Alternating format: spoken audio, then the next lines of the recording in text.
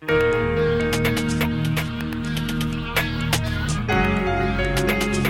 Incomparable Podcast, number 104, August 2012. Welcome back, everybody, to the Incomparable Podcast. I'm your host, Jason Snell, and tonight's topic is being a parent. I have assembled a panel of incomparable panelists who are parents, like I am, and I thought we would talk a little bit about the decisions we make as parents for what we expose our kids to in terms of the media that we talk about on this show, in terms of movies and TV and comics and books and things like that. What are the decisions that we make? What are the things that we're kind of gleefully expecting to and anticipating exposing our children to? What stuff are we trying to protect them from, and the like?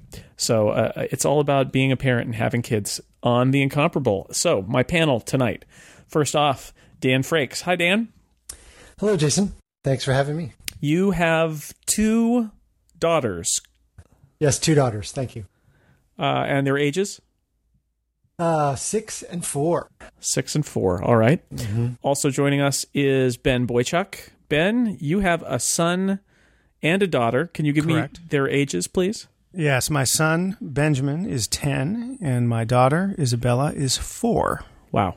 All right. I can't believe Benjamin's 10. I can't believe that either. I know, But I know. Time flies. Yes. Well, those 10-year-olds, it is amazing. That voice you heard is Lisa Schmeiser. Lisa has a daughter who is 1 year old. Yes. Yes, she is. She's almost 2, actually. Almost she's 2. 21 months. That's crazy. I can't believe she's almost 2. Well, my question is, at what age do I stop referring to her in terms of months? When did you guys make the shift? Because 2. You don't cross 24. Yeah. That's the rule. Okay. The voice you heard there is John Syracusa, who has a son and a daughter, correct? That's right. I have an 8-year-old boy named Alex and a 5-year-old girl named Kate. All right. Excellent. And Steve Lutz is also here. Believe it or not, Steve Lutz has children. Yes, I successfully breeded. Bravo. It's a shock to all. And do you have a boy and a girl, or both girls? I do have one of each. One of each. I have a 9-year-old daughter and a 5-year-old son. 5-year-old son. Excellent. Also joining us is Glenn Fleischman. Glenn, you have 2 sons. What are their ages? 5, and one just turned 8 a couple days ago. Yes. I should say that Glenn's son and my son were born on the same day. The actual same day. It was a harmonic convergence. It's really cool. I can find out anything Jason's planning on his editorial calendar by asking Ben. Yeah. It's very useful. It's just, it goes from Glenn to Ben to Julian to me and then back. It's amazing. And I should say that I have 2 children. My daughter, Jamie, is 10, and my son, Julian, just turned 8. So, which is pretty crazy. So that's the readout. Those are the facts. So I don't know. I guess the first thing I think I'd like to ask you guys is, was there something, and this could be something that's already happened or something that's in your future.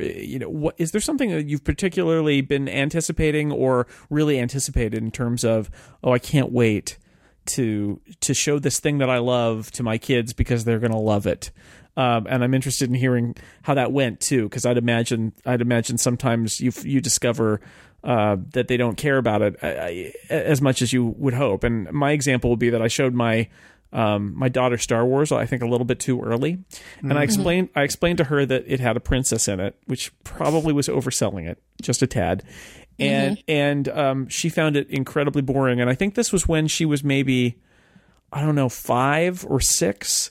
And I waited another year or 2 and showed it to her again, and then she thought it was great. But I remember being really disappointed that I'd held out and not shown her Star Wars, even though there were toys and she'd seen the people, the characters, and all of that.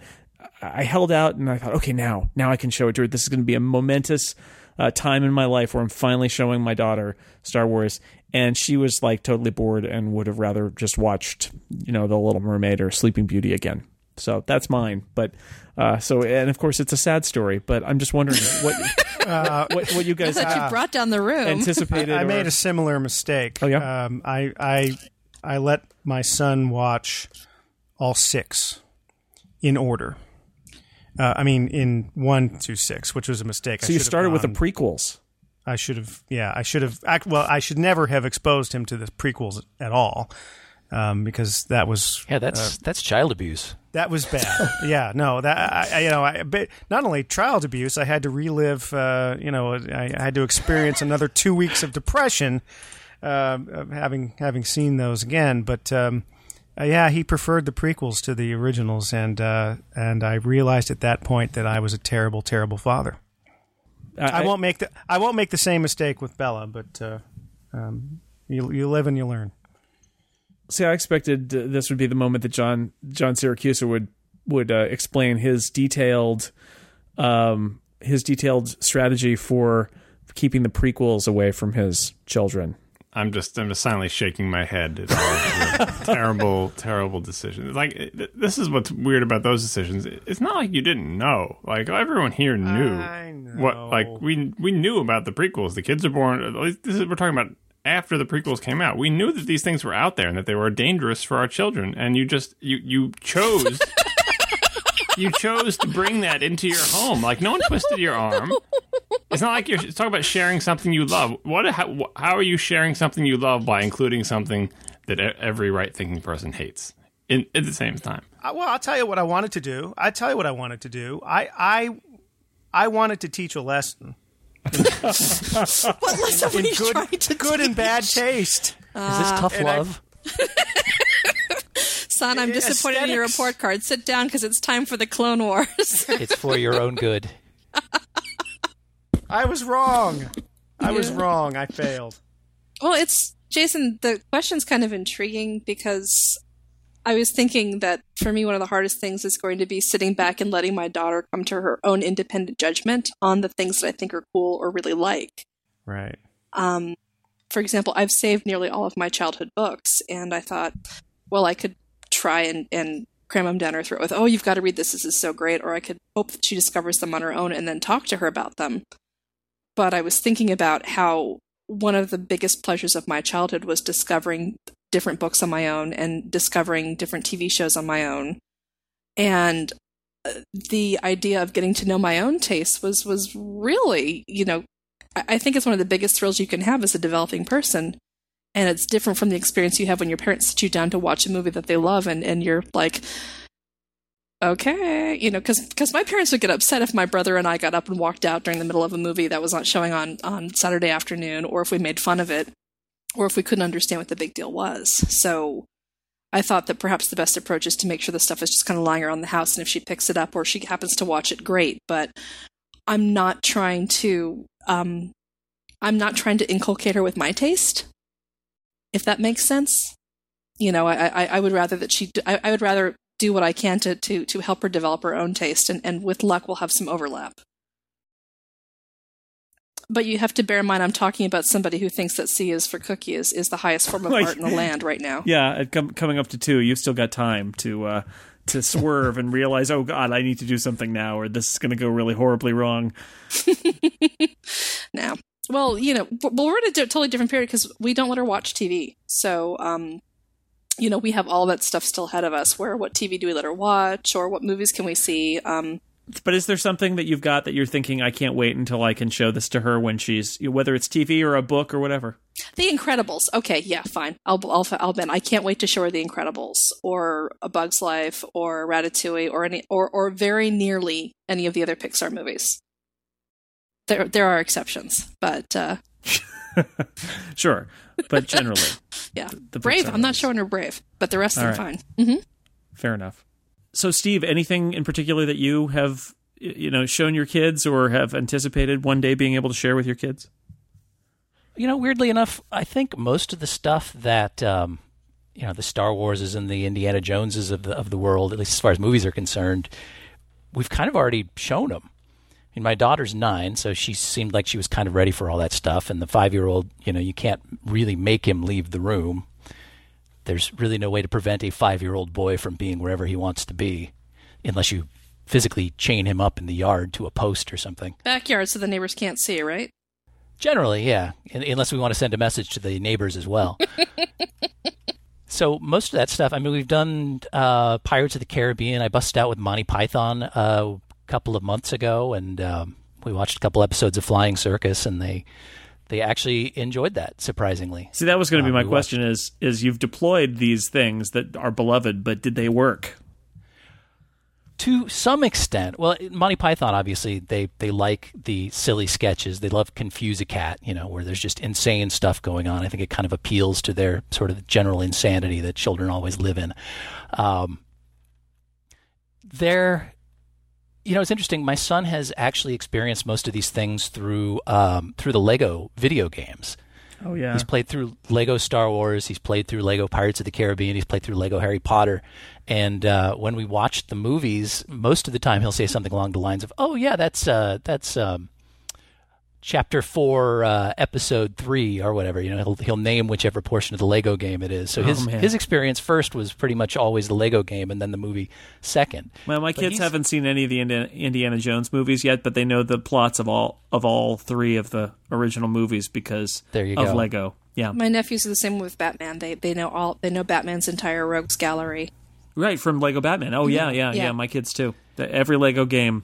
They have it, and they've committed it to memory. And Lego Star Wars, which is really the only serious prequel. Well, they've seen 2 of the prequels, but only like once, and then we thought better of it. But they know the plot from the Lego games.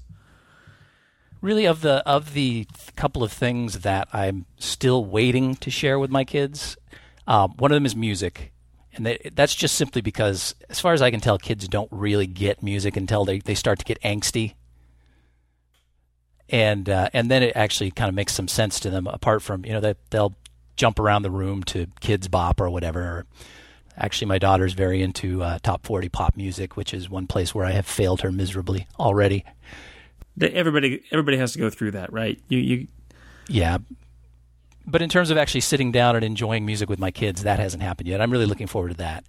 And then possibly coming up this October, I might slowly start to introduce my daughter to some horror movies. Ooh, wow!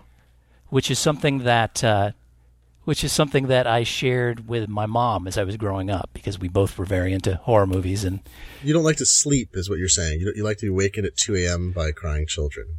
Well, that's the reason we've avoided them to date. My dad shared his favorite horror movie with me at 13, when I was 13. And what was that? The Exorcist. Oh, that's a good one to start with. Oh my God, yeah. First horror movie I ever saw. I was 13. and I can't handle it to this day. I would say that was a bad move on Dad's part. Yeah. Well, what makes it worse is we were Catholic, so it was all true. You believed it was gospel truth, more or less, based on the true story. Yes, yeah, they did it based on the true story, and we had seen the Georgetown Steps, and then my dad's like, "Oh, urban legend has it that bad things happened on the set," and oh my God, that's I slept with the lights on for like a week after that. Steve, what would you introduce your daughter to in horror? How would you do that? I don't know. I'm not sure. It's something that I'm kind of playing with right now, because certainly you could go with maybe the Universal monster movies, but those are so cheesy. They're not really actually scary, and I'm not sure they'd even be entertaining at this point to a modern kid. Although perhaps they would, just because she really hasn't been exposed to much along those lines. What I have been doing lately is we've been sitting down and watching the occasional Twilight Zone episode. Oh, excellent! And I think that serves as a pretty good starter. We've gone through. Right now, we haven't done anything that's super weird. We watched Time Enough at Last, the Burgess Meredith episode. Yes. Where he smashes his glasses at the end. Yes, I did that with my son. It didn't take. Yeah, that was the first one my dad watched with me. And, Besides which, as we've established, all Burgess Meredith needs to do is feel his way down to Lens Crafters. Yes, so she was suitably intrigued by that, which I was pleased with. That's encouraging. That made me very, very happy. So we'll perhaps move into something, certainly not a modern horror movie, because those have kind of gone over the top, as I think we discussed once before on this podcast. Yes. Maybe we'll start in on Night of the Living Dead, which is fairly subdued. It's black and white. Black and white, I think, takes it away a little bit. Wow. Takes away some of the horror. puts it in the mind instead of on the screen. It's much better. Right. Yeah. There's Much more maybe terrifying. one or two scenes I'm a little concerned about just because they actually are a little bit gory. But the interesting thing is my daughter is very, very into that kind of stuff. It's strange. We have kind of an illustrated anatomy primer for kids, and she always seems to focus on like the skin diseases and flesh-eating bacteria and that kind of thing. She's very interested. She's your kid, Steve. She's not. Well, yeah, okay, yeah, she pretty much is. That's great. Last year we watched the new season of Doctor Who as a family, which is the first time we'd sort of watched the episodes without screening them and sort of saying, well, you might not like this one, it's a little scary.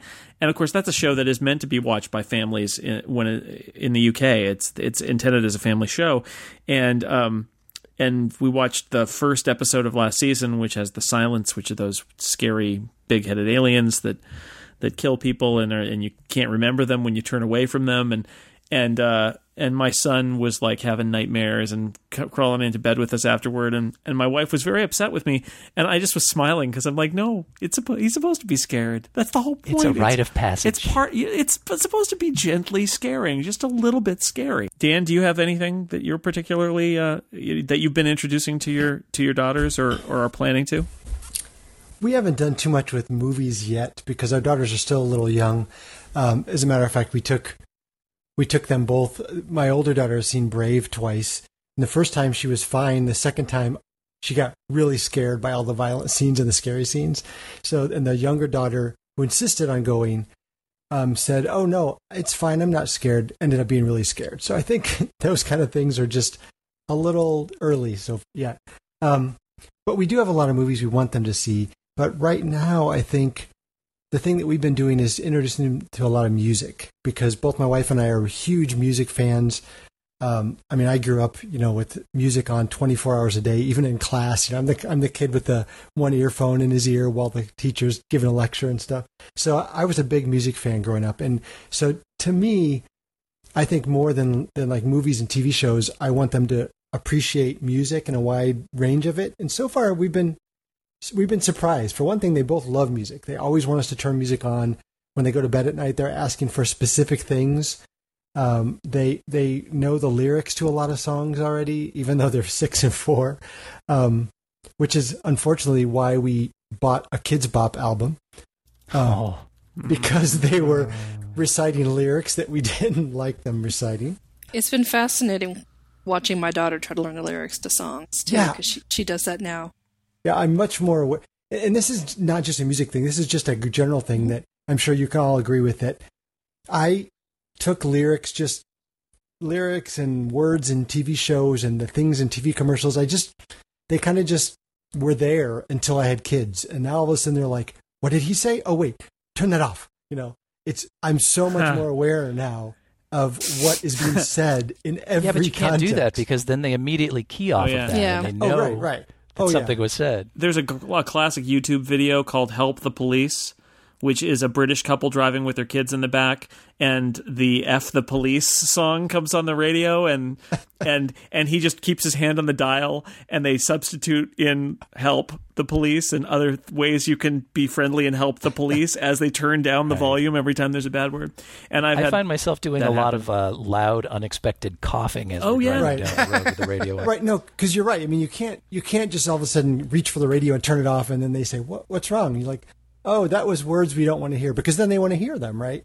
I agree. So we try to subtly, steer attention away, but music is a big thing for us, and so that's what we're excited that our kids are liking music, and we're excited to introduce them to more things as they get older. Who have I left out? John Siracusa, do you have any tales of introducing your kids to things that you love, or things that you're planning on, that you've strategized about?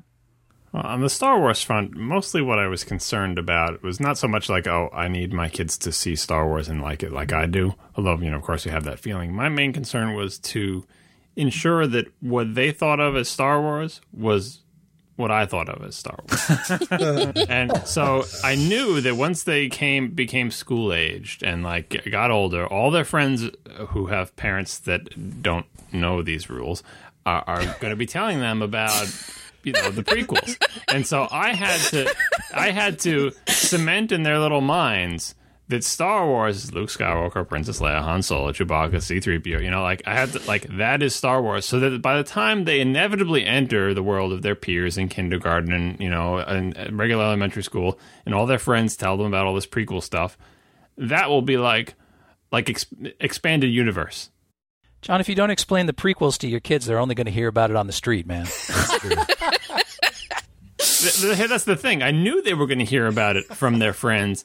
I just wanted to really lay down those tracks of this is what Star Wars is. And I almost didn't care so much if they were excited and liked it or whatever. I just wanted them to think of there's Star Wars and then there's this other crazy stuff. And I know it's weird to use expanded universe to explain this, because expanded universe is a real thing within the Star Wars universe. But I'm trying to say let's push the prequels out into expanded universe. There's the canon.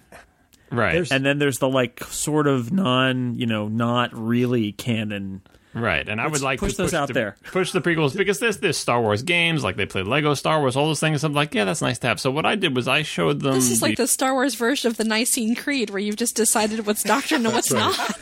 It's Star Wars Amish. I think he's raising them as Star Wars Amish. We believe in one Star Wars in a galaxy far, far away, where Luke Skywalker is the protagonist. I believe in 3 Star Wars. So I showed my son A New Hope first. God, it's the Trinity, the Holy Trinity. Yeah. You run the risk of having the ostracized kids who can't talk the prequels with their little friends on the playground. They'll be like the kids who didn't have TV. They're going to start knocking on doors. Have you heard the call? Doesn't anyone else have imagine the little Syracuse on the playground, chastising his fellow 6-year-olds that this is not there are no other movies besides. There are only 3 movies that involve Star Wars. Shun the unbelievers. Shun the unbelievers. In the name of the Son and of the Father. That's impossible. And of the Force. And the floating Yoda.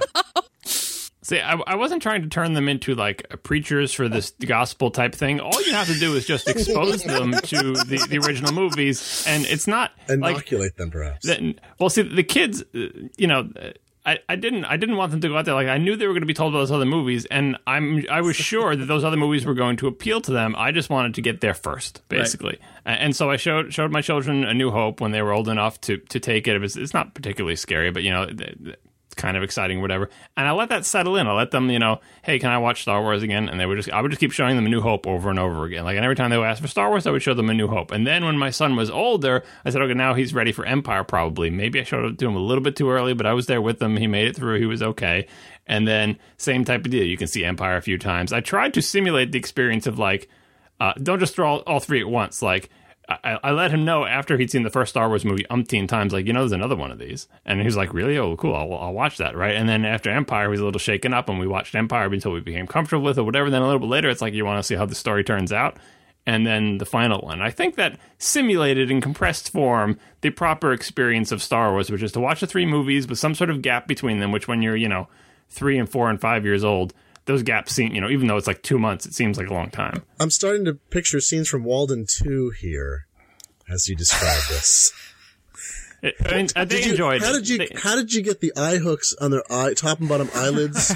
Did you drip while they were watching the first 3 movies? That's the thing. I let them I didn't push the movies on them. I showed them you'd show them the case for the DVD and say if you're interested in this or whatever. And if you're interested. And they said no. The first couple times I showed both of them, they weren't interested in it at all. So I said, all right, you're not interested. I definitely did not push it on them. I wanted them to come to it in the same type of way. And eventually, here's the bad thing about this. Eventually, they got through them, and now it's oh, Star Wars, that's old hat.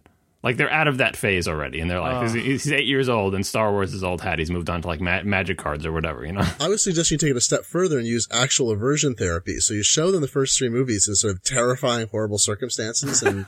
Oh, wait, that's illegal, probably. Yeah, probably. That's just showing them the first movies. They come packed in with the experience. I tried that, didn't work. This is a sad fact of the modern world we live in, that there's so much other entertainment available that you never really sit down and focus on one thing. I mean, all we had was Star Wars, man. Yeah. Unless you wanted to enjoy Battle Beyond the Stars. That's Battlestar Galactica. Every time we watched it, the videotape got a little worse.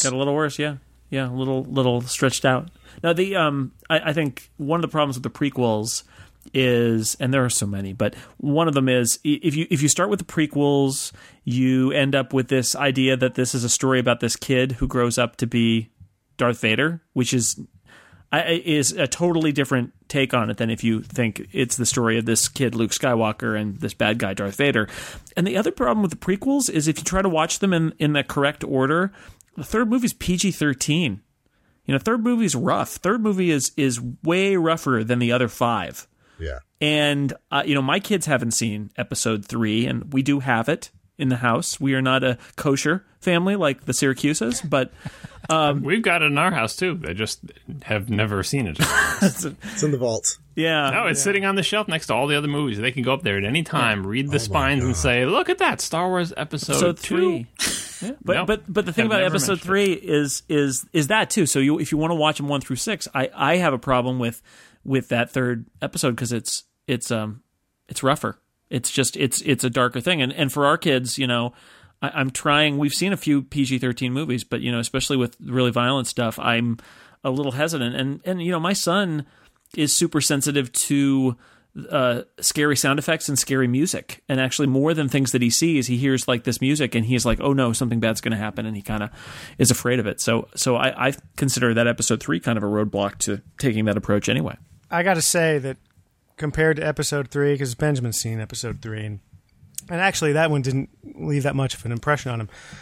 No, compared to that, Tron Legacy actually left a greater impact. Tron Legacy cost me $1,200 because. Did you buy a light up suit? Is that how that worked? No. Therapy? Did a frisbee come through your house and smash things? You have your own virtual reality chamber. We saw the movie. He enjoyed it very much.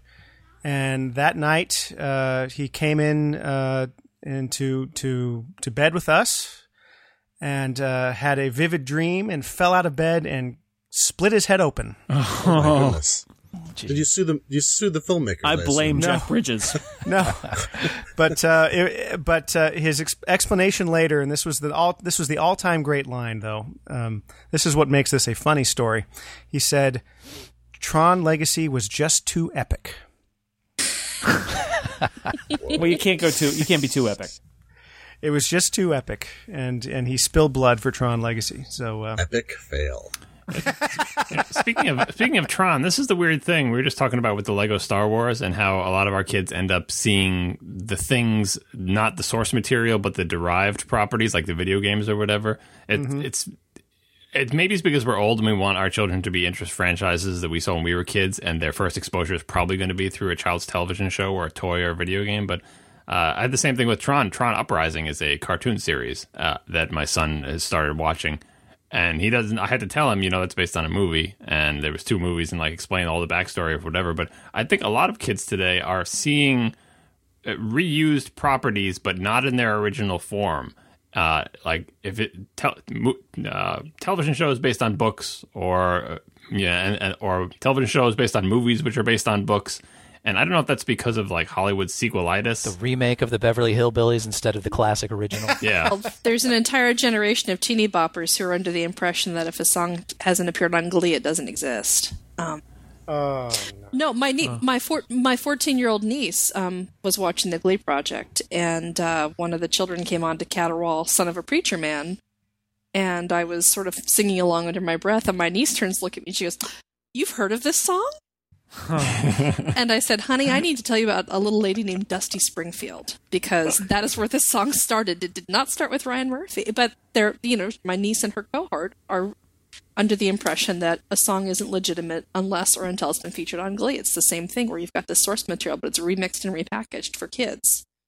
I'll tell you, John, I've got an example also, which is my 5-year-old, Rex, suddenly become fascinated with superheroes, which to him are all new. He's stunned that I know anything about them, of course. It's the classic canon. It's, Wonder Woman, Superman, the DC canon. Dad, did you know that there are super powerful creatures named superheroes? And the properties have changed so much, it's very complicated too, because, Wonder Woman flies now and for the last number of years and so forth. But the deal was at his preschool, one of the kids started reading, I don't think comic books, but some of these pre-ones. So Rex got very interested in these I Can Read books that are, taking the stripped down comic book format that may be more adult oriented these days and putting it into a kid friendlier format. But the deal is the story is the same. It's like all these incredibly terrifying looking characters doing stuff. His language is like, Lex Luthor is bad. Lex Luthor wants to take over the Earth. Lex Luthor fights Superman. He uses kryptonite, which can hurt Superman. Superman bashes Lex Luthor, and Lex Luthor loses. He is sad. But here's what I'm using as an educational lesson. I'll say to Rex, okay, so why does someone want to run the world? That seems like a lot of trouble. Why does Lex Luthor want to be in charge? He's a bad guy. He's a villain. Super villains like to break things. I'm like, but isn't that a lot of effort? What's his goal? Like, no, daddy, he says. You understand? He's bad. He's a bad man. He's a supervillain. And supervillains, they like to blow up things. I'm like, oh, so they're evil? It's like, yes, they're evil. They're supervillains. Like, so they, running the world, no, it doesn't matter. They just like to break things. But I'm trying to use it as lessons to explicate on the spectrum of evil in the world we live in. Interesting. I'm not sure how well that's going to go. Catechism hasn't gone so well so far. Because, I think in reality, I've promulgated this theory before in previous episodes of The Incomparable, is that one of the problems with things like Harry Potter is that I don't think evil exists in the real world to a large extent. I think everyone believes that they are well-intentioned no matter how horribly they're behaved. And so books in which evil is actually portrayed, I find unrealistic from that standpoint. I'd rather see very nuanced, well-meaning parties that are acting in their own interest and think or pretend they're acting well. So Rex and I are working on that. Daddy, Lex Luthor had a difficult childhood. You don't understand. Lex Luthor just wants to be loved, Daddy. He just wants Superman to say that he's okay and that it doesn't matter that he's bald. Daddy, Lex Luthor didn't get dessert, Daddy. That's what happened there. The non-canonical nature of these I Can Read books, like I have a real problem that they're teaching kids the wrong things about hero mythos. That Superman, I don't like the Kryptonite hurts Superman. What are you talking about? It does, but there's just parts of it. Lex Luthor's sad when he loses. Of course, for some reason, Jimmy Olsen's on the top of the Daily Planet, like with his camera, just shooting people on the ground through his telephoto lens to look for a story. No newspaper reporter does that. Let me tell you. Well, Jimmy Olsen. Well, I guess I'm sorry. We're already talking about a world in which a newspaper is still a viable employer, though, so you may as well suspend most of the laws of reality. He's the last employee. He and Lois Lane are the only two people working at the Daily Planet still, apparently. Julian's got a book like that. It's the Spider-Man. It's like the Spider-Man 3 book, and that's a terrible movie, but the book is amusing because it's sort of like, this is Peter. It's so perfect in that it's like, sad. Peter is sad. Peter wants to do good as Spider-Man, but nobody likes him. It's like, yeah, that's pretty much it. I can't argue. Yeah. Pete Spider-Man. We have some of those books too, and it makes me sad to I know they're to teach your kid to read, but I'm like, that's a gross oversimplification of the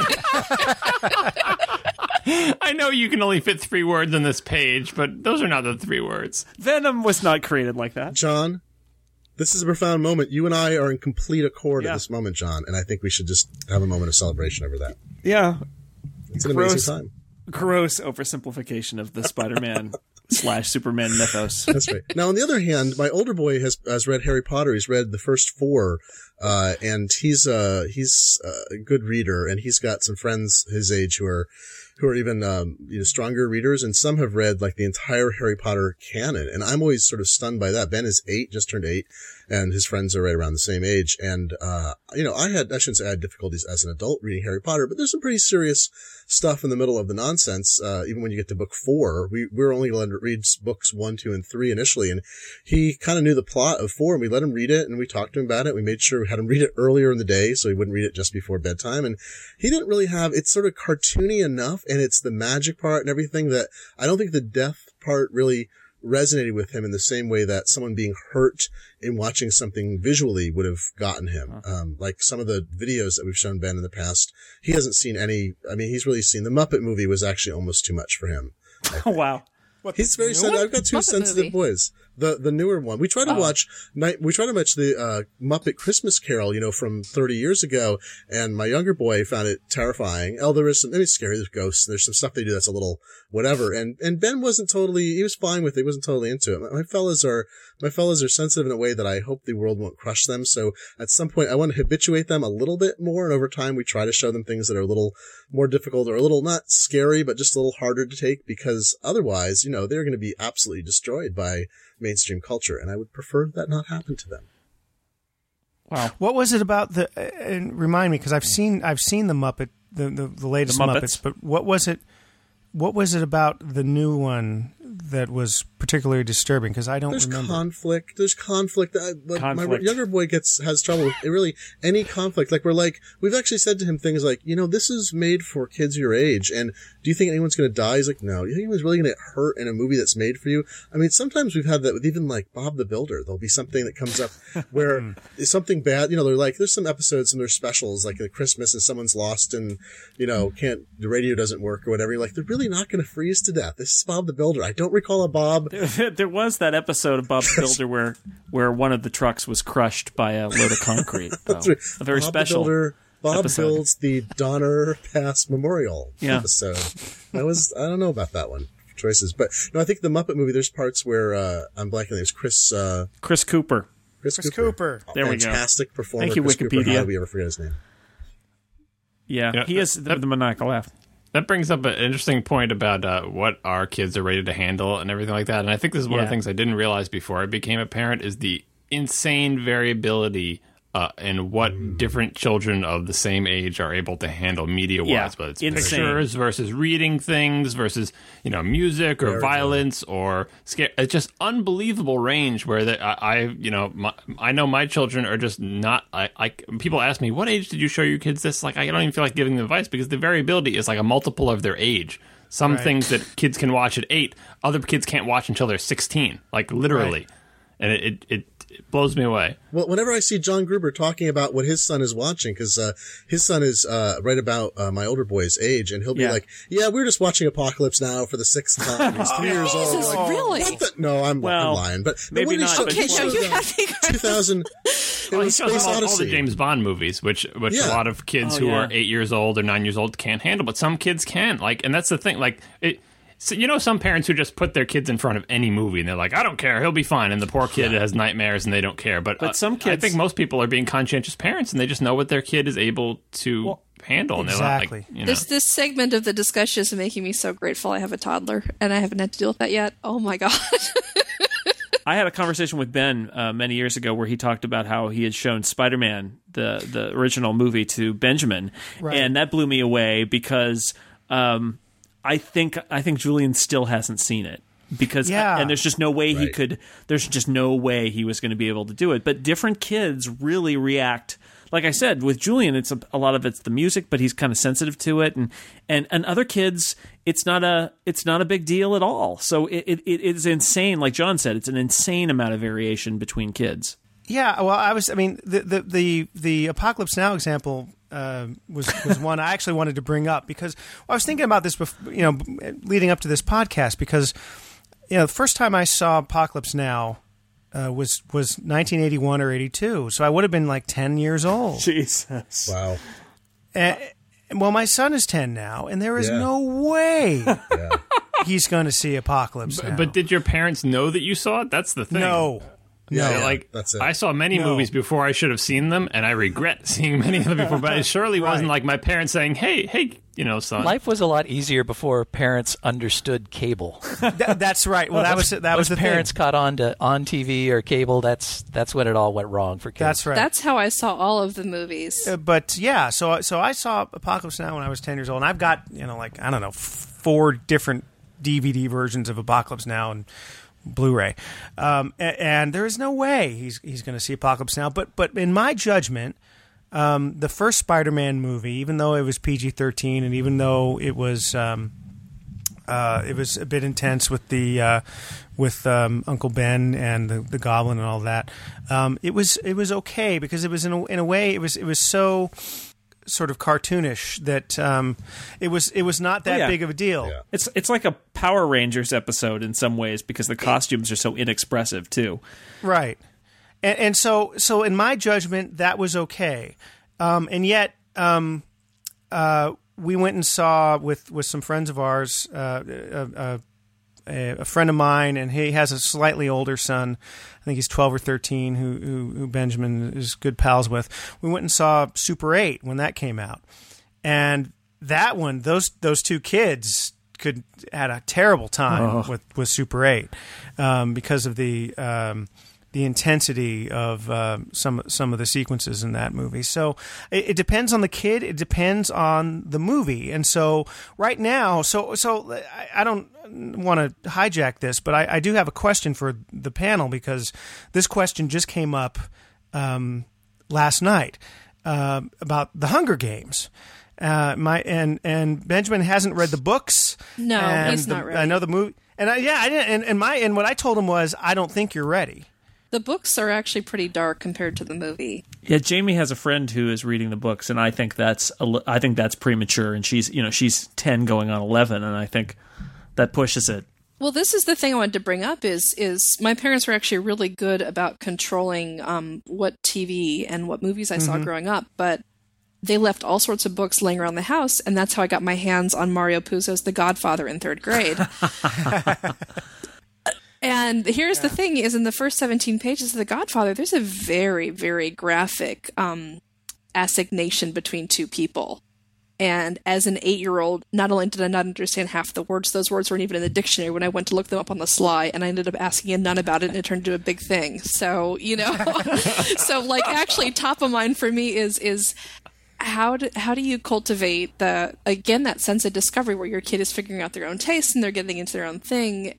How do you cultivate that discovery while managing the risk that they're going to end up picking up something or watching something that they're definitely not ready for yet? So one thing I'll say about this, because I worry about this a lot too, and one thing that I try to remember is that a lot of stuff, until I was very close to being of an age where it made sense to me, it completely was over my head. Yeah, and it's a little bit different with books, with reading, but too. Yeah, I mean, you have to read, you have to know the words, you have to get it, and even with movies or TV, above a certain level. I mean, like when I was a kid, there were lots of things that now I'm like, oh wow, that was really dirty, and I had no idea when I was a kid, just no idea. Yeah, to be fair, with the whole Godfather experience, since I didn't get half of the words and didn't understand anybody's motivation, it took me a few years to realize exactly what was going on. And you presumably hadn't seen very many mob hits at that point. No. The mob hits were... That's the thing with reading is they can only really envision stuff that they've seen. So if they've run across Goodfellas at some point on cable, then it's going to mean a lot more to them than it is if they're just reading it and going, oh, okay, so then he sawed his head off. Okay, whatever that means.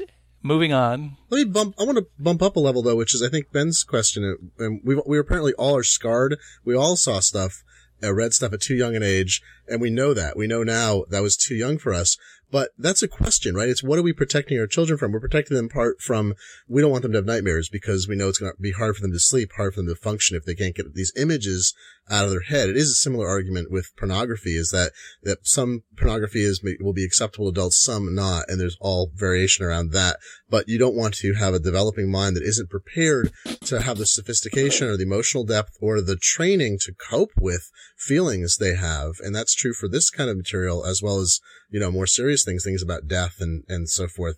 So I wonder, are we protecting our kids too much? Are we going to scar them in reverse, leave them so unscarred, as with my children, for instance, that they are immediately crushed on leaving our home? They go to college and everything that they've seen and see in the first week leaves them shivering in fetal position in their dorm room. Or is this a good course of action? Are we helping them cultivate the right kind of emotional depth and sophistication and awareness that when they see material that we thought we saw too early or read it, that they actually can integrate it better into their worldview or personality? I think as soon as they go off to elementary school, not even high school, not college, as soon as they go to elementary school, you don't have nothing to worry about because their friends will corrupt them to an incredible degree with all the curse words, all the sex talk, all of the movies that all the kids who have seen Apocalypse Now are in their class and are totally cool and are going to tell them about the scene. I'm picturing a third grader sitting in the back of the class saying, "Horror and moral terror are your friends." See, that's why I've made it my goal to have the kids that seed the rest of the kids in the elementary school. All the filth. Which is why I've taught both my kids the diarrhea song already. Oh, no, see, my kids came back from elementary school with all these songs. I'm like, diarrhea song's still out there because, coming back from kindergarten, your kid sings it to you. You're like, they didn't come up with any new songs in the past 30 years? I guess not, Not even any new verses. And it's good because then your kids are amazed. You know that song too? I'm like, yep, I know That's them right. all. It They earns you a tell lot me of the credit when jokes you and know like the you know diarrhea how song. come you know the punchline to all these jokes? Like it's the same jokes they told me in first grade. And you need some disinfectant. Yeah, so I think like all the protection that you do, like they're going to go out unless you like homeschool them or send them to like a private school with private, like they're going to go out into the world and there's going to be people with different parenting styles. And like, that's why I was saying, I don't think you need to cultivate their curiosity because they have it and they'll find the stuff and you can't stop them from being influenced by their friends and stuff like that. You know, I think socializing with your peers is how even the most overprotective parent has their work either done or undone for them, depending on how you look at it. So, like, you get until they go off to some environment where they're with other kids their age for most of the day, and that's your time to do your best to set this kid on the road and expose them to the things you want to expose them to and everything. But after that, like, I'm not into magic cards. I don't like those things. I have a pretty low opinion of that type of thing. I would rather be my children be into D&D, but they went off, and all his friends are into magic cards. Now he's into magic cards. I have no say in that. It's just going to happen, you know? Yeah, my kids were playing Pokemon, made up rules of Pokemon. Because they get into Pokemon when they're too young to figure out the rules. Yeah, we had a Pokemon infection in my older boy's school, and it's really spread. The mimetic virus is pretty powerful. Full credit to the guys at the store where my wife bought the Pokemon cards for my son's birthday. First question they asked her is, are they actually going to play it or just look at the cards? And she said, just look at the cards. I'm like, okay, then get these. They're cheaper and they're more of them. So Greg Noss, our good friend, who was going to be on this podcast, but he was late because he was helping his kids with their homework. So he doesn't get to be on the podcast because he's parenting. But Greg asked a really good question, which is about video games. I know Greg has had this problem where he's been trying to get good games for his kids, and his boys, who are older than most of the kids of the people on this podcast, he's trying to find games that aren't like mature rated video games that he's comfortable with them playing. And so I thought I'd ask you guys if you've got video game experience with your kids, and what do you do? I mean, our kids are young enough, I think, that most of us, the answer is, you know, we've got, well, with Trixie, you know, Lisa, you just kind of don't have to worry about it yet. And then laser pointer. Actually, have the an thing iPad. I worry about is inadvertently introducing a glass ceiling because I'm not a gamer, and because game culture is still not, you know, particularly obsessed with gender parity. So I worry that she's going to miss out on the sort of cultural signifiers or common experiences that boys her age are going to have. I don't think so. I can tell you that all of Jamie's friends are into video game stuff too. It really doesn't seem to have any split between boys and girls, and they're all, you know, and there's a lot at the younger ages. There's a lot of stuff that is really great and appropriate for kids. My concern is that above a certain level, that starts to seem babyish. And that's what Greg has run into, which is above that level, you're basically on this full-on adult stuff. And what Greg says that he ends up doing is buying the generation older games, so that like Arkham Asylum is rated T for teen, but Arkham City is an M. So you just kind of go back and buy the old game for $9, and that's. But that also means his kids are like hopelessly years behind everybody else in terms of the games they're playing. There's plenty of games in that gap, though. Like you don't go right from Lego Star Wars to Arkham City. It may seem like there's a gap there because certain titles are popular, and the reason there probably seems like a gap there is if your kid goes off to third grade, there's going to be all the cool third graders are going to be playing the rated M mature, you know, Arkham Asylum game, and they're going to tell your child about Arkham Asylum, and then your child's going to come home and say, "Oh, my friends are playing Arkham Asylum. Can I play it?" But that doesn't mean your kid is ready to play that, and like. You can steer them towards games that will actually be more fun for your child. Here again, I will go back to what I said before about it depends on the kid and it depends on the product. So, like some of these M games, some not all M games are created equal, and so with my son, some of the Halo games are M games. And he's played them because they're ridiculously cartoonish. Yeah. And they're barely. I mean, I don't even understand in some cases why they're in. There's cursing in the voiceovers. There's a little bit of that. Some splatter violence, but it's really not right. But with that, it's ridiculous. Of aliens. And so it's not that big of a deal. Now, I actually. Arkham City, we actually played that together, and so I didn't have a great problem with that one. But there's other games like I play some of my own. I play a lot of Modern Warfare 3, and there's no way he plays that, and there's no way he's going to play that on multiplayer where everybody is a savage. And so so that's no, putting it very lightly, actually. Yeah, no, they're barbarians. So I make judgments on a case by case basis on a lot of these things, and so there's a lot of other games he likes. I mean, there's the Little Big Planet was, we were playing that for a long, long time, and on the Xbox 360 there was that. Oh shoot, I can't remember the name of it now. It's the one where. Oh crap! With the piñatas? Yes, Viva Pinata. That's what it was. Yeah. And my wife loved playing that with my son, and so there was a lot of that. Greg says that one of the big things for his boys that has been a huge boon is Minecraft, because they just spend all their time playing Minecraft, which is not particularly violent. Because Minecraft is Legos blocks. Without the foot injury. Yeah, exactly. You can't step on a Minecraft. So John, Greg is in the chat room, and he demands that you name names about what games go in between your Legos and your Skyrim. Wait, what's in there?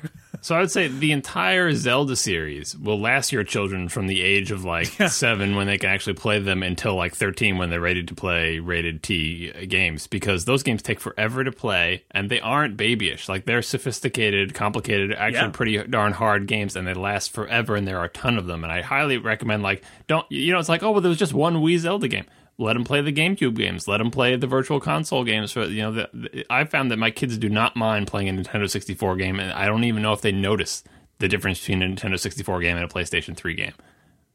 Yeah, I don't think we turned the Mario on the series, the same thing.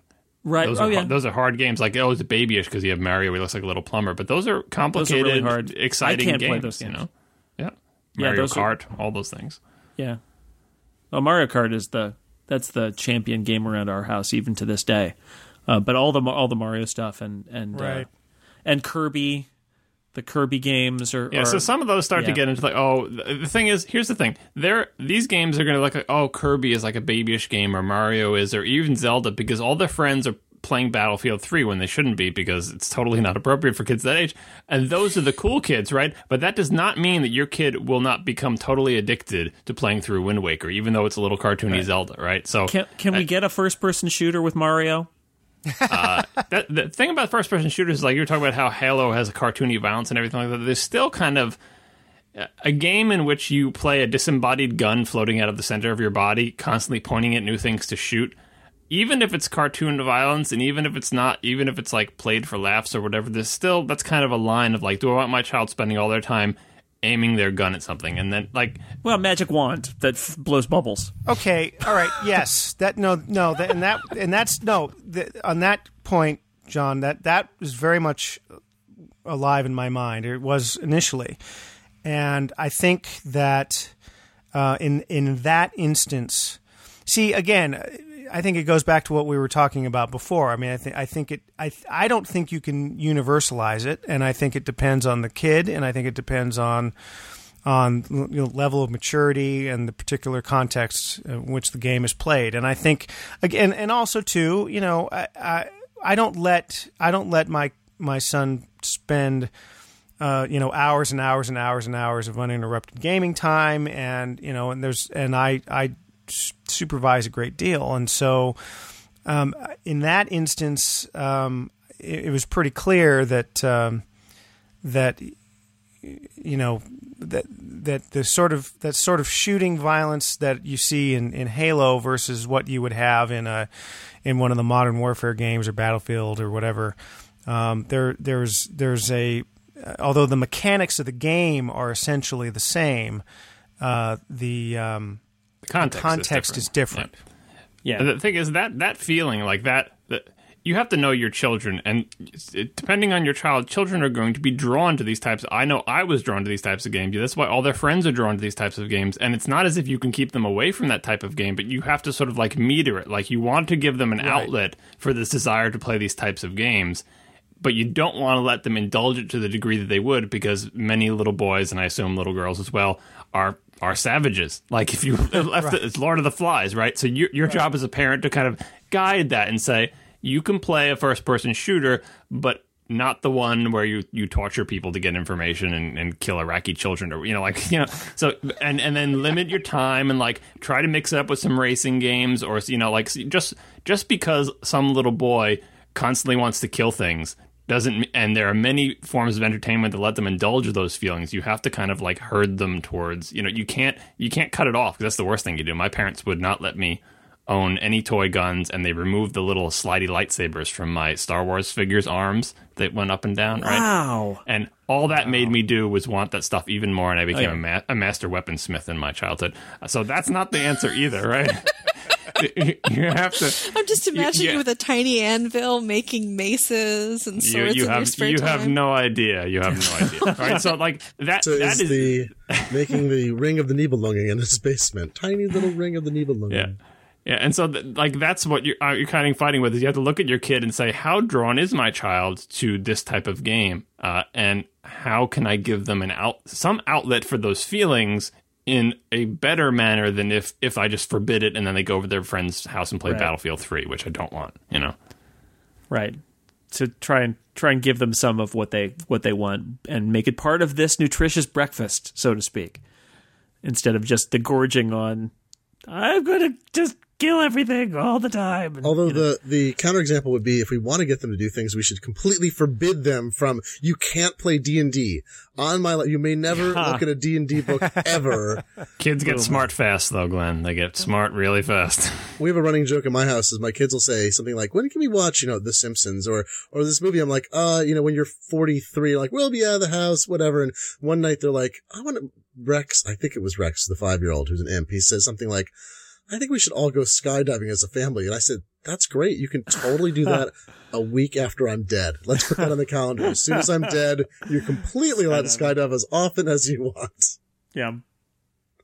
You watch, they're going to make that like your memorial now, as Dad always said, because that's how these things work. Yeah. Mm-hmm. They're going to skydive and scatter your ashes over all. No, they're going to get it slightly wrong, and they're going to be like, Dad always said that he wanted to be dropped out of an airplane after he died. A week after he died. That's the telephone game version of Last Wishes. Yeah. Yeah, they'll take your ashes when they do their first skydive. Mm-hmm. Yeah. Oh, I love that. Good. That's great. I like all those possibilities, including having my corpse dropped out of a plane a week after I'm dead. Fine with me if it makes them happy. Whatever. Yeah. Whatever my children want. I just want them to grow up happy. Knock yourself out, kid. See, I don't. No. You don't want your children to grow up happy? No, you no. You want your children to grow up miserable? What? No, I'd like them to. I'd like her to grow up with a sense of purpose and the tools that she needs to have a productive life. But send her to Harvard then, if that's what you have to do. No, I'm not saying it's not like that. What I'm saying though is, I think if you're like, well, I just want them to be happy, I think you're actually kind of setting the bar really high, because then every time they're unhappy, they sort of feel like they're failing their parents.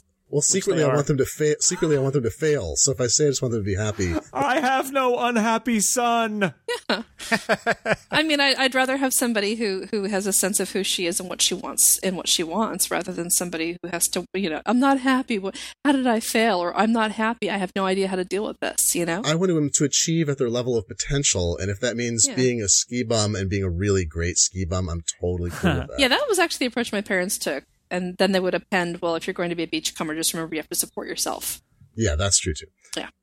But you could be awesome. If you're awesome at it, it's great. Be a really great destitute beachcomber. It's pretty cool. Yeah. I'm totally behind that. Something that Lisa said earlier that I really liked is this idea that you're not necessarily forcing your kids, because it kind of doesn't work, forcing them to like things that you like, but the idea that you create an environment where they're going to discover from these things that you put in front of them, they're going to find the things that they like, and if they ultimately like things that you don't like, that's fine. But that you have those moments where you think, like my daughter loves baseball, And my son doesn't really, but my daughter loves baseball. She's got the MLB app on her iPod, and she will listen. I used to listen to radio broadcasts of games from far away when I would fall asleep at night, and she has the MLB app, and she plays baseball games on the radio on her iPod as she falls asleep, and that's great. And it just happened, and it's a wonderful thing. And the same way with my son, where I tried to encourage, superheroes and comics and stuff. I want my kids to be comic book literate, because I think that it's just the form that you got to learn how to read comics. And my wife never really learned how to read comics, and so she doesn't appreciate them in the same way. But I did have that moment with Julian where we had a discussion of superheroes, and he declared that Batman was the best superhero. And I was as a Spider-Man partisan, this tore my heart out. And so we would have long actually debates about why Spider-Man was clearly better than Batman. And the funny thing is, when I let it drop and I said, I love my son even if he loves Batman. I love my son even if he loves Batman. I love my Batman loving son. By letting it go for a little while, it's amazing. He kind of once he was outside of that kind of discussion, he started appreciating Spider-Man too, right? So in some ways it was like he knew he was disappointing you. I'm hurting my father. I can see it in his eyes when he looks at me.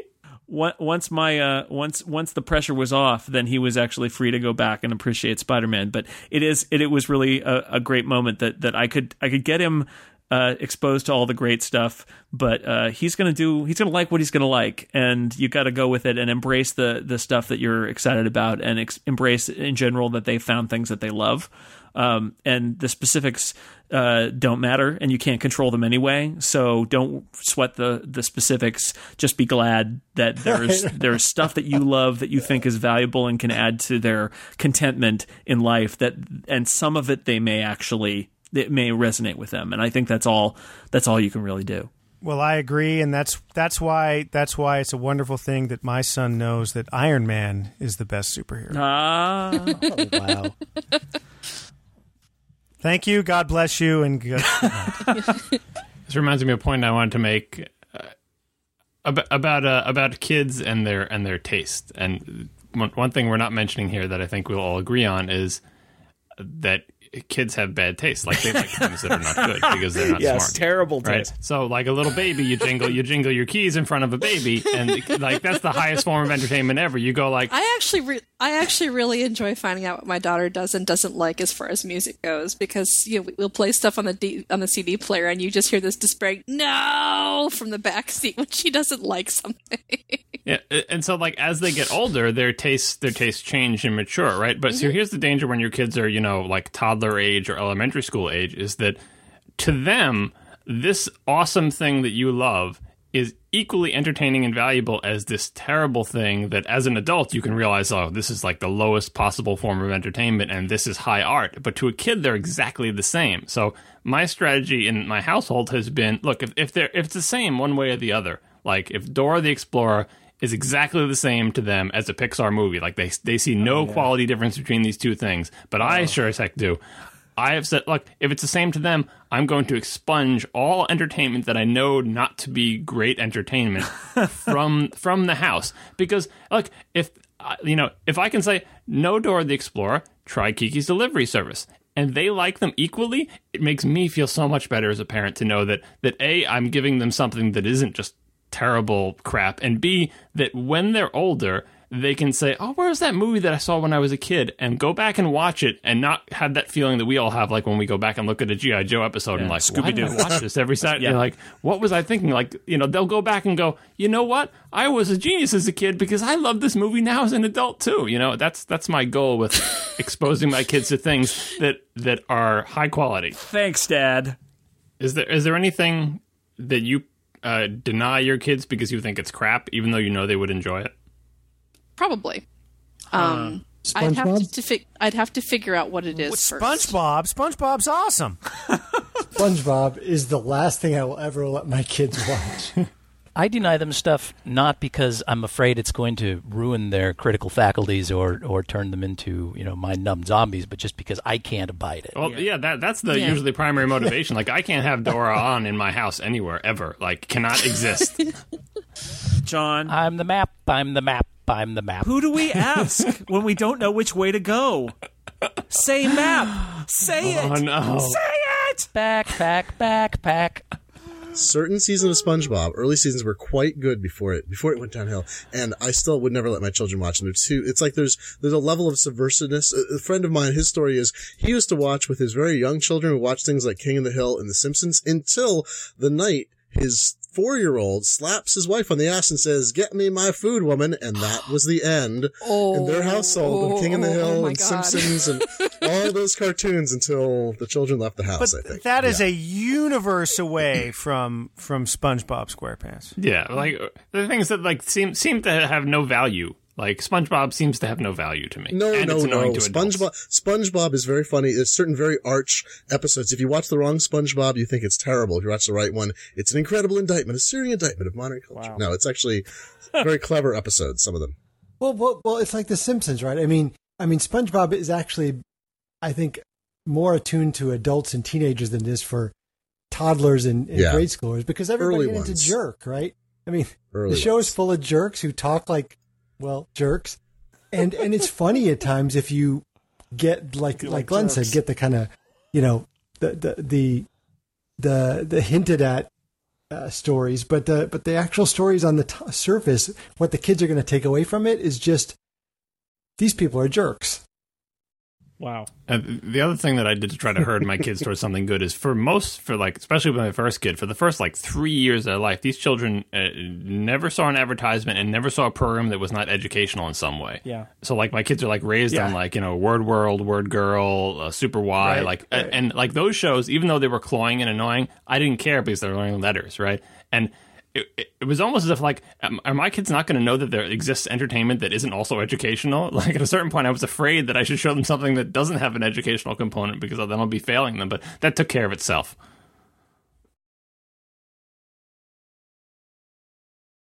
That goes back to building up kind of an inoculation against the outside culture, where I discovered, I've said this on the podcast before, we used the DVR so much that at some point we suddenly were watching something like sports or something that was live, and my kids had no immunity to commercials because they had not built up that, and they're like, products can be purchased. I'm like, no, let me explain what you're seeing here, because they just had no, we learned to eventually to tune out commercials or knew what they were. Did we? We learned how to beg our mom to buy the toys, what we learned. Yeah, but eventually I have the we classic. got it. But they were. I have the classic. Again, my parents, the buzzkills, would sit around and reality check the commercials for us. Wow. No, I have the classic is my kids were watching some of the NBA. We were at my in-laws' house where they have actual television, which we do not. We're watching the Olympics, and they're like, watching the game. Commercial comes on. They're like, commercial. NBC commentators come on, and they're like, commercial. Like, no, those people are actually talking about, no, it's clearly an advertisement. Like, no, those people actually pay. All right, maybe you're right. I don't know. Yeah. It was very funny. They don't know. Well, I think it's interesting. I mean, what do other people do about commercials? For us, like John said, we started out with all shows must be educational and have no commercials. And that's still our favorite thing about Netflix streaming, is that we can watch the same shows that are on TV, but have them without the commercials, because the commercials are so horrible and insidious in a lot of ways. We've gotten to the point now where they see commercials, but like Jason said, they didn't have that immunity built up. And so when they first started seeing commercials, they burned into their brain, and they could immediately recall them a week later, exactly what they saw in that commercial and why they wanted it. I have no immunity to commercials anymore, thanks to a combination of Hulu, TiVo, and streaming media. I never see them. So if I'm watching live TV and a commercial comes on, all of a sudden I feel like at the number make of make it stop. It's like I'm in a cargo cult where I'm like, what is this wondrous product? You must tell me more. Come back on my screen, please. I need to see what's going on. But it's much easier. I mean, it's much easier to Dan's point, to isolate yourself from commercials, and just because you've got DVRs, so you can fast forward, and you've got on-demand stuff and DVDs that don't even have it. Although I will say, my kids, if they're watching something like Lego Ninjago, which is itself a commercial, right, John? I've actually, this is one area where I've actually done Lisa's parents thing, and it explained to my children how all Lego Ninjago is an ad for toys. Is an ad for toys. I've sat them down and I've explained this, and just so you know, you can keep watching it. I know you like Legos and everything, but you realize this is just a giant ad for toys. But and as somebody who works in ad-funded media, they always say, well, people like the ads. It's information too, right? And you roll your eyes. But my kids, if they've got the remote and they're controlling it, and an adult has stepped out of the room and they're watching Lego Ninjago, they don't forward past the commercials, because to them the commercials are fascinating. Like, oh, we could get that. That's so cool. Oh, I like this commercial. It's really funny. And they don't, I have to yell at them. It's like, fast forward through the commercials. Stop watching the commercials, because they bug me and I don't want them watching them, but they love them. So, I think that's kind of interesting too, that kids actually kind of like commercials because they're targeted at them, right? It's like candy. Well, can I just say that one of my proudest moments as a parent is when the 6-year-old picked up the remote and said, I know where the 30-second skip button is, Daddy, and uses it regularly. Wow. When watching the show. So we feel very like that was a huge. Yeah, I taught both my kids to use the TiVo control and 30-second skip, like way before they can do anything else. They knew how to hit the play button, the pause button, and 30-second skip. And the first time a commercial ever came on for my kids, like I think they were watching a show, and one of us wasn't for once controlling the remote. I think it was my son. We were watching the show, and then the show ended, or the show had the mid show break, and the commercials came on, and he said, Daddy, something's wrong with the TV. He was very concerned. His television is broken, and he had no interest in them. But as Jason said, eventually, as they get older and they get into the target area, those commercials are designed like guided missiles to make the kids want to watch them. And I do the same thing. I'm like, don't forget to skip the commercials. For the most part, they skip because they want to see what happens next on Ninjago. Yeah. And there's no way they're going to sit there and sit through something. But occasionally, if a commercial starts playing and it catches out of the corner of the eye, they'll sit there and watch it, and I have to scold them to go past it. But you can't, like I said, the whole ads all the television shows themselves are just ads. Advertisements anyway. There's no escaping it. We've had that conversation with our 6-year-old, though, about commercials. Like Lisa said, where you sit down with them, you say, these are there because they're trying to get you to buy stuff. Yeah. They want you to go to the store and buy this thing. And the 6-year-old is kind of understands that now. And so we're happy about that. The 4-year-old's not quite there yet. Then he says, so Dad, buy it for me then. Yeah, buy it for me. That's exactly it. That's all right, the Dad, next step. That's what I want to happen, actually. Me and the commercial are in agreement on this matter. Yeah, Julian, what do you want to do for your birthday? I want to go to Target and buy things. Oh, really? Okay, we're not going to do that. But Ben knows every location within a 30-mile radius that sells Pokemon cards by name and address, I think, that's it.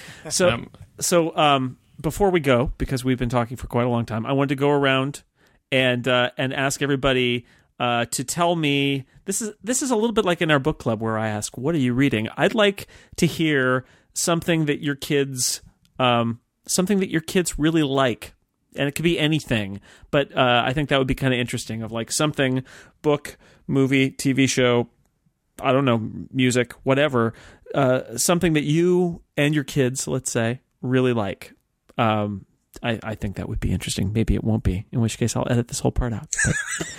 But, Ben, what's something that your kids like?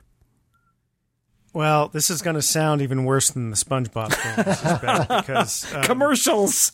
Because we're sort of SpongeBob cultists, but Benjamin and I really love watching regular show on Cartoon Network. Sweet. Which may be a little bit may not be quite appropriate for his age, but we get a great big kick out of the Blue Jay and the raccoon, is he? Goddamn, what the hell is he? Meddling with supernatural forces. And, I love this show about which I know nothing. Well, I look, I blanked out, and I've had a couple of glasses as infidel, so forgive me. But that's the show that my son and I like to watch, and then and Bella over a glass of Zinfandel or two. Or 3. And Bella really is into, right now she's into Tangled, actually. And the thing about that is she likes Rapunzel, but mainly she wants to grow her hair really long. So I think that's what that's all about. So that's my deal. All right, that's great. Dan Frakes, what are your kids liking? Well, before I say that, I just want to say that I know I'm not supposed to do this on the internet, but I like hearing about other parents, the way other parents do things. And I appreciate that. You're not supposed to like other parents. You're not supposed to like other parents' things on the internet. I know. But no, I mean, it's, for me, being a parent has always been a terrifying thing from before I was a parent and even now, because you're creating a human being. Even more now, I would say. Right, exactly. Because now you see the full impact of it, right? But no, it's a terrifying thing to me. And I'm always trying to be a good parent. And I know other good parents, and I like to hear how they do things. So it's been fascinating listening to other things here. That out of the way. The thing that my older daughter right now loves is Doc McStuffin. And I don't know how many of you have seen this, but it's a Disney cartoon. And at first my wife and I were like, oh no, a Disney cartoon about a girl. But it's this little African-American girl whose parents are both doctors, and she wants to be a doctor, and she's smart, and she's like fixing problems and finding problems and fixing gadgets and stuff. And it was so unlike anything I expected from a Disney show. And I'm actually kind of happy that my daughter likes this because it's so different than any other cartoons out there.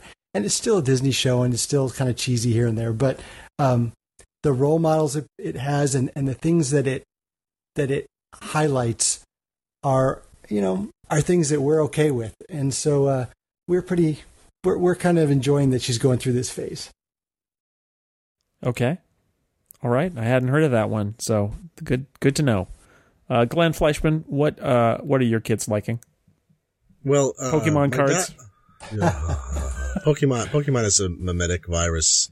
It's, that South Park episode about the Chin Pokemon stuff. Yes. Doesn't seem false to me now.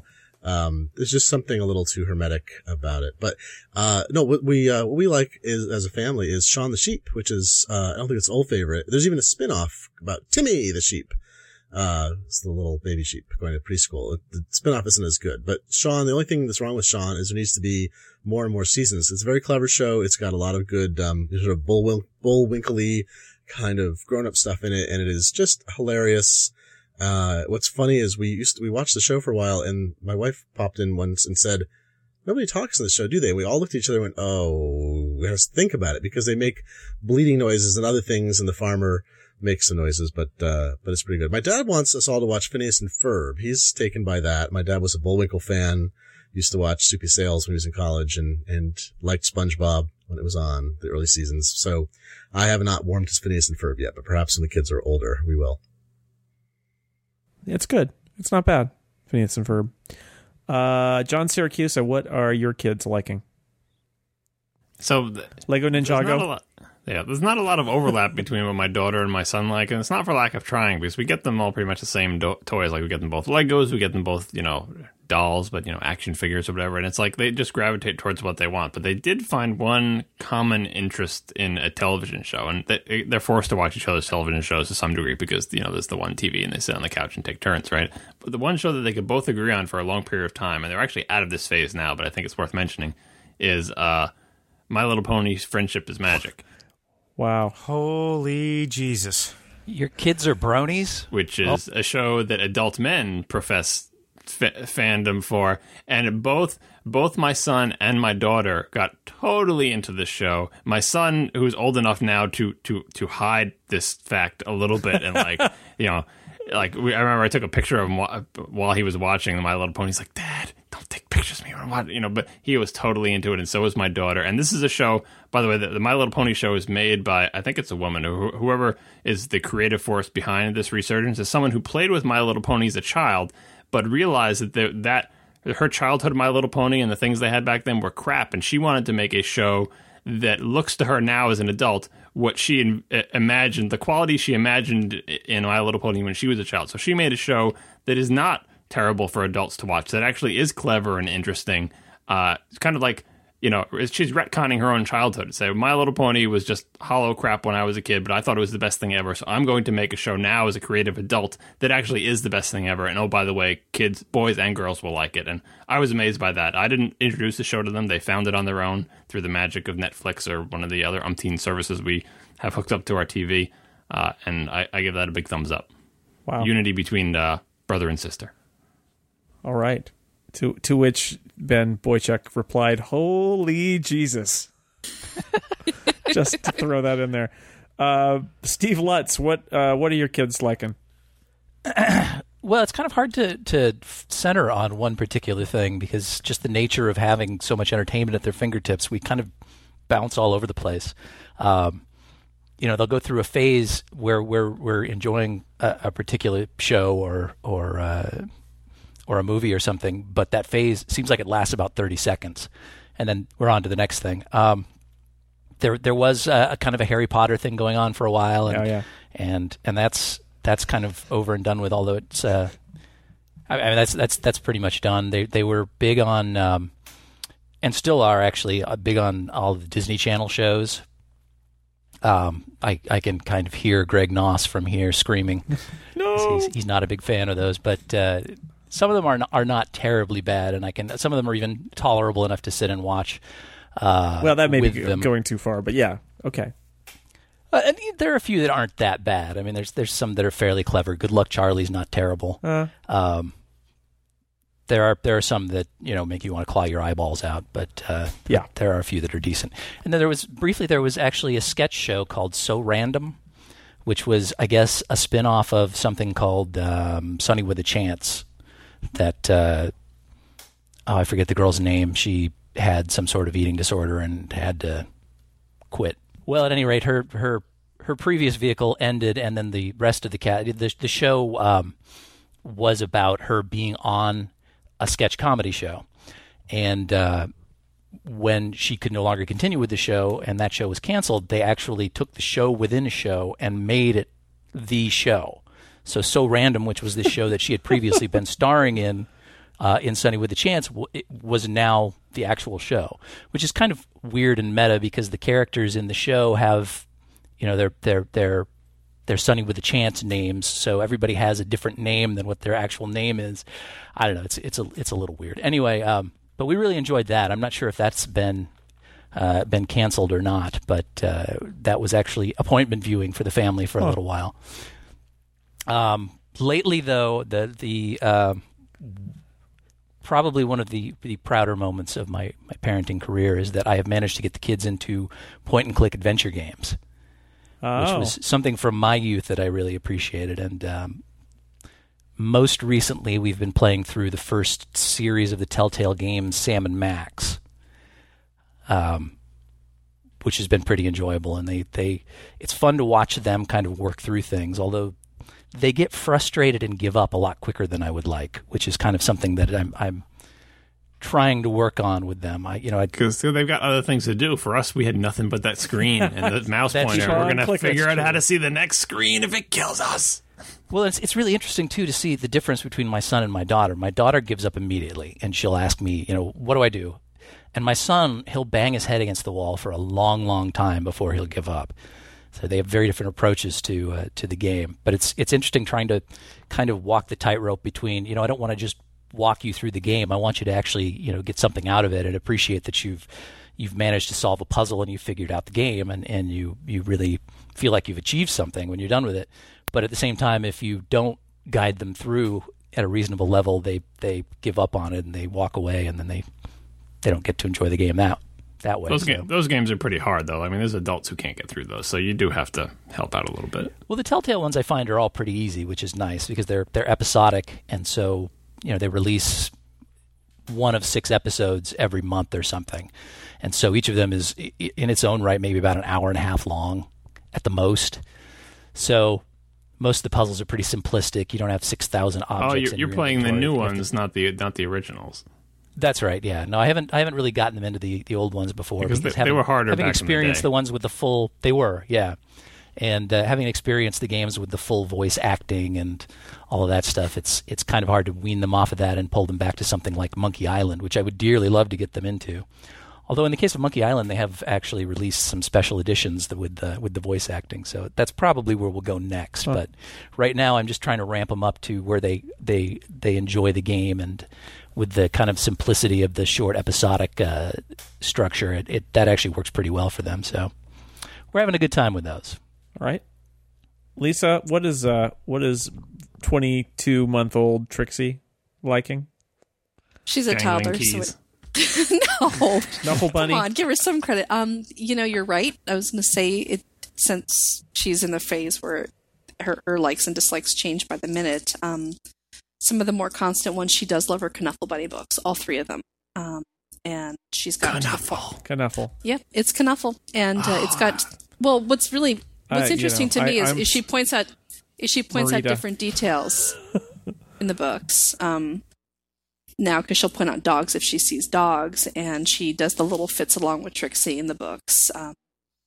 So she likes those. She really, really loves the iPad, and there's a bunch of apps on there that she likes. There's a company called Tokaboka.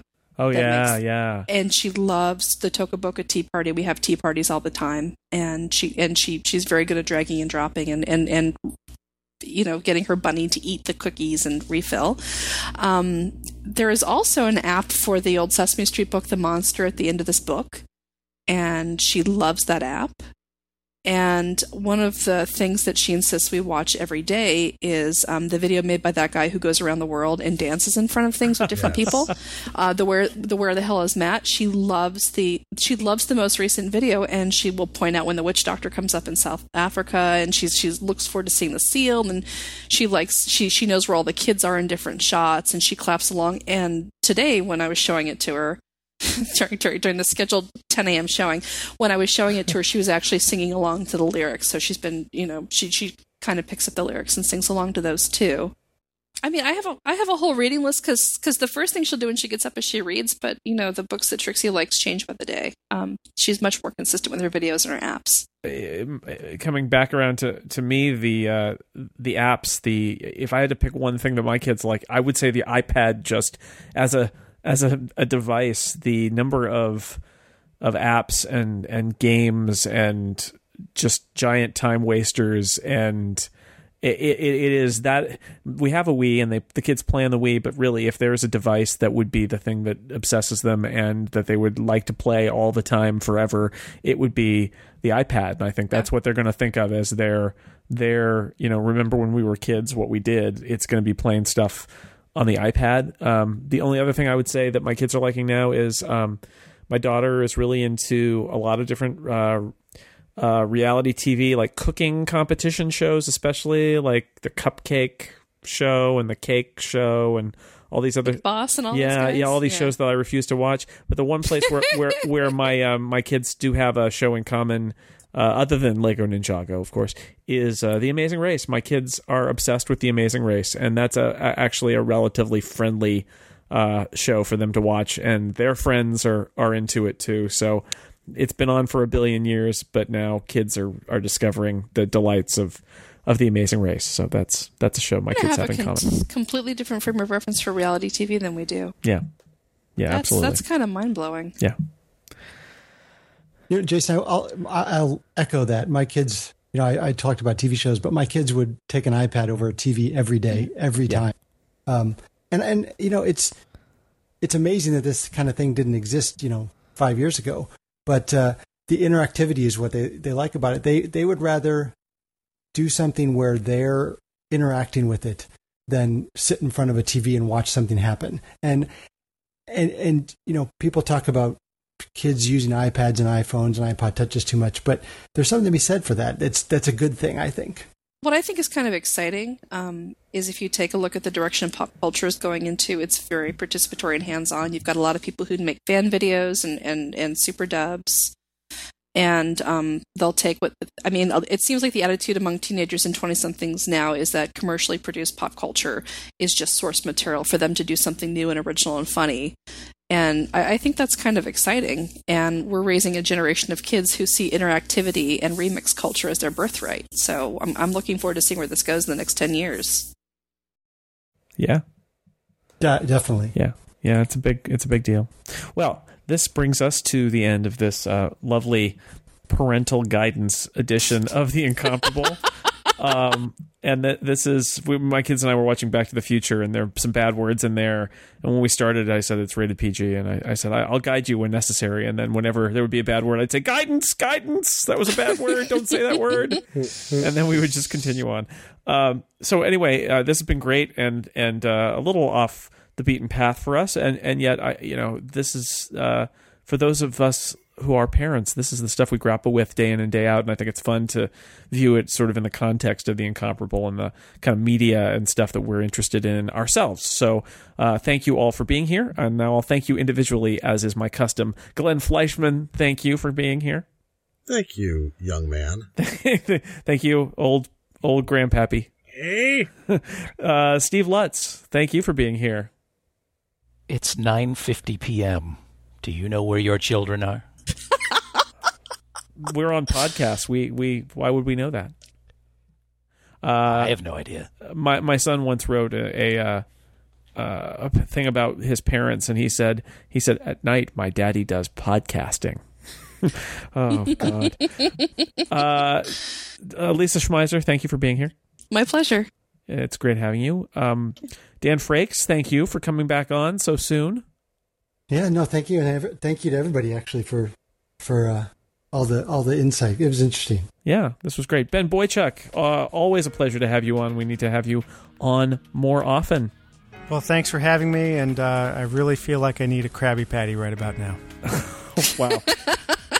And John Siracusa, thank you as always for being on The Incomparable. My pleasure, Jason. And until next time, this is Jason Snell signing off. Thanks for listening.